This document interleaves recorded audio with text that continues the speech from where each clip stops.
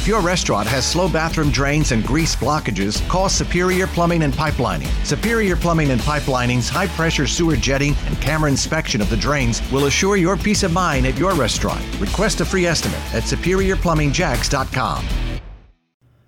Spring-like weather continues today and even into Wednesday with near-record highs in the upper 70s and lower 80s, so it is a mild stretch ahead. You may even call it warm.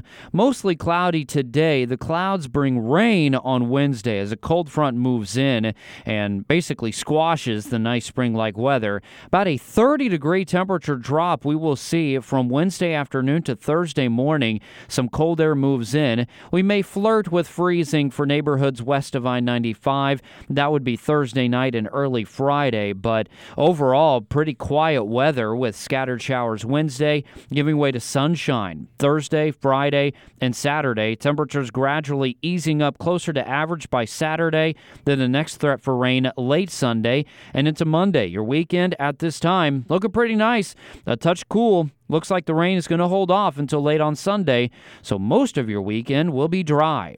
From the Action News Jax First Alert Weather Center, I'm meteorologist Corey Sima for 104.5 WOKV.